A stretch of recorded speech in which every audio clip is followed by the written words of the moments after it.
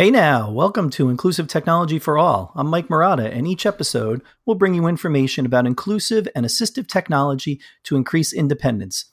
Whether it's technology for inclusive classroom learning or tools for community success, inclusive technology has become more mainstream and available for everyone. Let's dive in.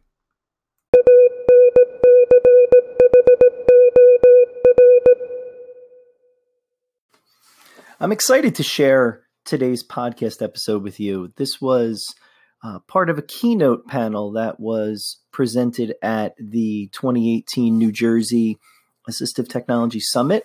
So just a little background, in addition to the consulting work that I do with my company, Inclusive Tech Solutions, I am also the director of the New Jersey Assistive Technology Act project.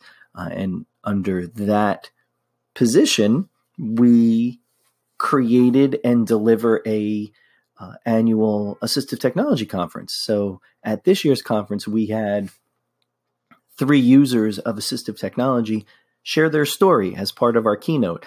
So today I'm going to present to you one of those stories. I'm going to share with you the story from Nick Foley. Nick is a 11th grade high school student with dyslexia, and he was able to share some really great information about how he uses technology to be successful. And I especially like the questions that the audience asks at the end, and Nick steps up and gives some fantastic answers about AT. So enjoy. Hi, I'm Nick. I'm 16 years old and I'm a junior. I'm a Learning Ally Yes Ambassador. Yes stands for Youth Examples of Self-Advocacy.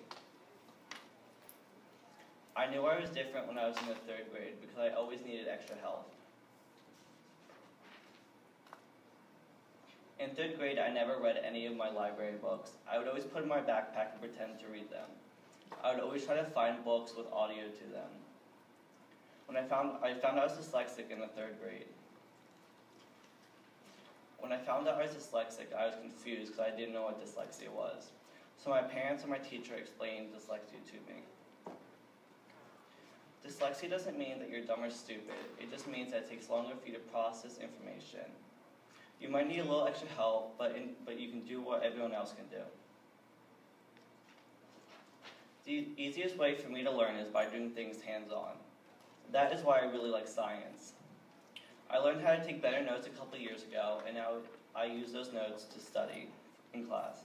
I use Quizlet, which is an app with digital flashcards, so it's easier for me to go over my notes. I have to find ways to make information click, and I need extra time to have the information click in my head, instead of having it go right through. The accommodations I use on my iPhone and my laptop, my Learning Ally audiobooks. I get extra time on tests and assignments if I need it, and I can have questions read out loud to me if I need it. The assistive technology I use are my laptop and iPhone apps plus Siri, my Learning Ally audiobooks, and my Google Classroom and Google extensions. The assistive technology I use are Quizlet, Grammarly, and Sticky Notes. Other apps are used by other students are MicNotes and LiveScribe Pen. I hope to use these this year in school and hope to use them in college. Being dyslexic is like going to my favorite place, Cape May. Most people take the Garden State Parkway, which is a pretty easy and straight way to get there.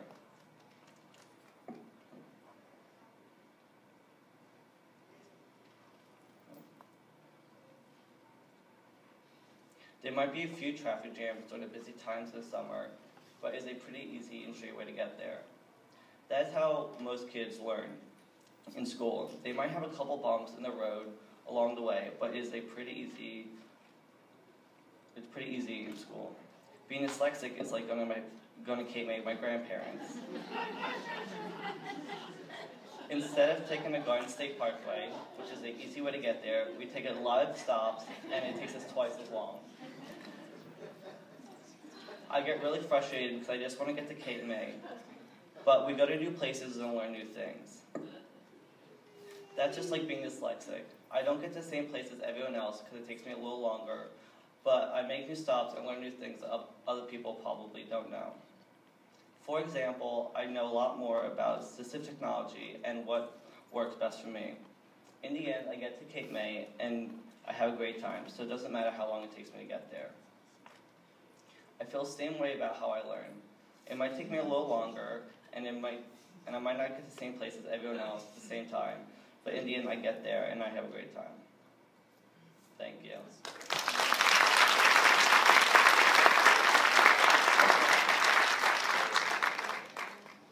Does anybody have any questions for Nick?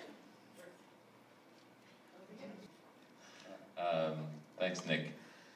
Question about your Learning Ally audiobooks. Yeah. Do you use a synthesizer or do you use human-read audiobooks? And does it make a difference? Learning Ally has the biggest selection of human-read books with over 80,000, and I use them for my schoolwork, my required reading, and my textbooks, so it's all human-read.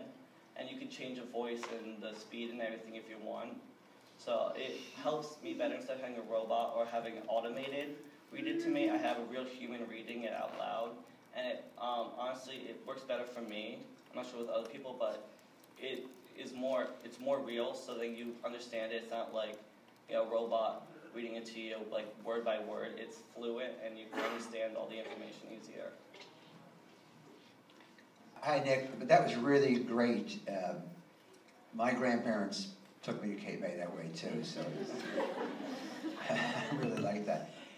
You mentioned a couple of apps, and I heard you say something about a pen.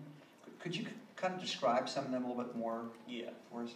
So the LashGuide pen works with special paper that has really small dots on it, and you can use that pen to, say you're in a class and it's a lecture, you can use that pen to record your teacher and write down, instead of writing everything that your teacher's writing down, you can write key words that your teacher wrote down, and then you can go back and click on that word, and it will go back to the exact part where your teacher was talking. So say my teacher was talking about a homework assignment, and we had to do 3 paragraphs, and he was telling us to write down a bunch of notes on the screen. So I can just sum it up in a couple words, sentences, and have the teacher be recorded by what they're saying if they're explaining it.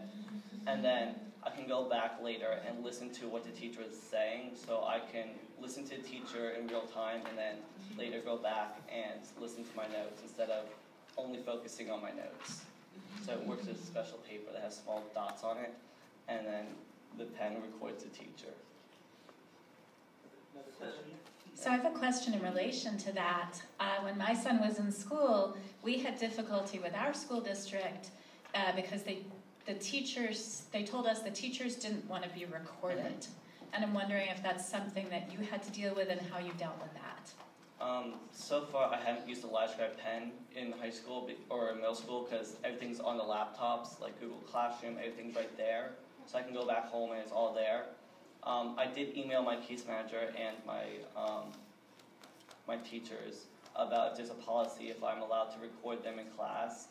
I had other friends in different schools who have used the LashGuide pen, the other ambassadors, and they have signed a contract. It's a non-disclosure contract about they only use that information for schoolwork, so they can't share it with anyone else.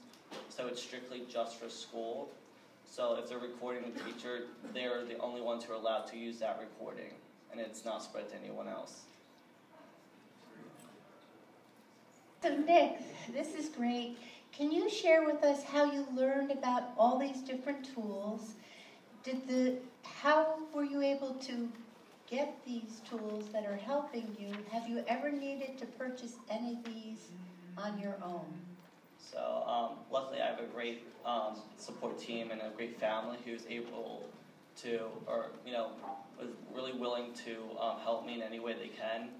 And it started when my grandma, she had like a little reader, the old one, I'm not sure what they're called, but they go to the paper and they read it out loud to you. And then my mom downloaded Learning Ally. She found Learning Ally, and she downloaded that for me, I think, when I was in 3rd or 4th grade. And I finally started to, listen to books, read books, and understand them. And from there, my mom and dad found different, tools which would help me in different areas of school. So, like, I use Quizlet now, which is digital flashcards. You can get them on your laptop, iPhone, whatever, and you can ear read and eye read at the same time, so you can look at the flashcards and it reads it out loud to you. So that's one I really like, and I was able to use that.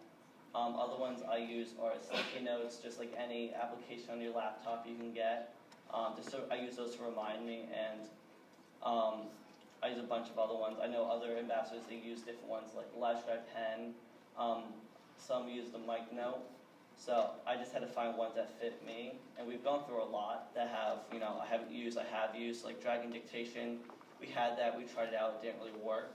But then we found when I have to type up essays, I just use the microphone on my iPhone, and I just say whatever I want, and that's like a free one you can get on your phone. And I just say whatever I want, and it types it out for me, and then I can go back and edit it. My mom and dad also got me an iPad and a laptop, so I can use my laptop in class and stuff for learning Ally, typing up essays and different stuff.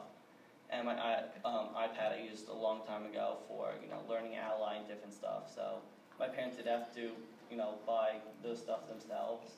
Some schools do give out like laptops depending on what school district you're in. My school didn't do that, so we got our own. But I guess if I asked, I would have been able to. Want to find other people interested in inclusive and assistive technology? Join us on Twitter every Wednesday night at 8 p.m. Eastern for AT Chat. Each week, Karen Janowski and myself lead an hour-long discussion about tools and strategies for inclusion and accessibility for individuals with disabilities. This week's AT Chat was called If I Could Change One Thing About. Participants shared their thoughts about making changes to school, IDEA, AT consideration, your role in schools, how educators integrate technology into the classroom, and changes to delivery of professional development. Finally, we discussed if you could change the term assistive technology, what would it be? Such an interesting conversation. To read the archive of this week's AT Chat, go to bit.ly/ATChat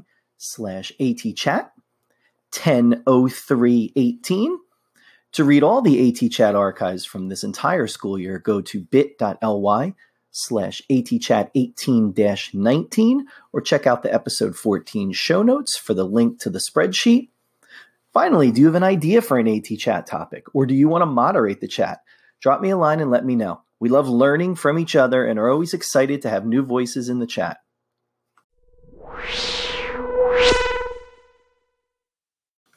Thanks for listening to this episode. If you're enjoying the podcast, please subscribe and leave a review.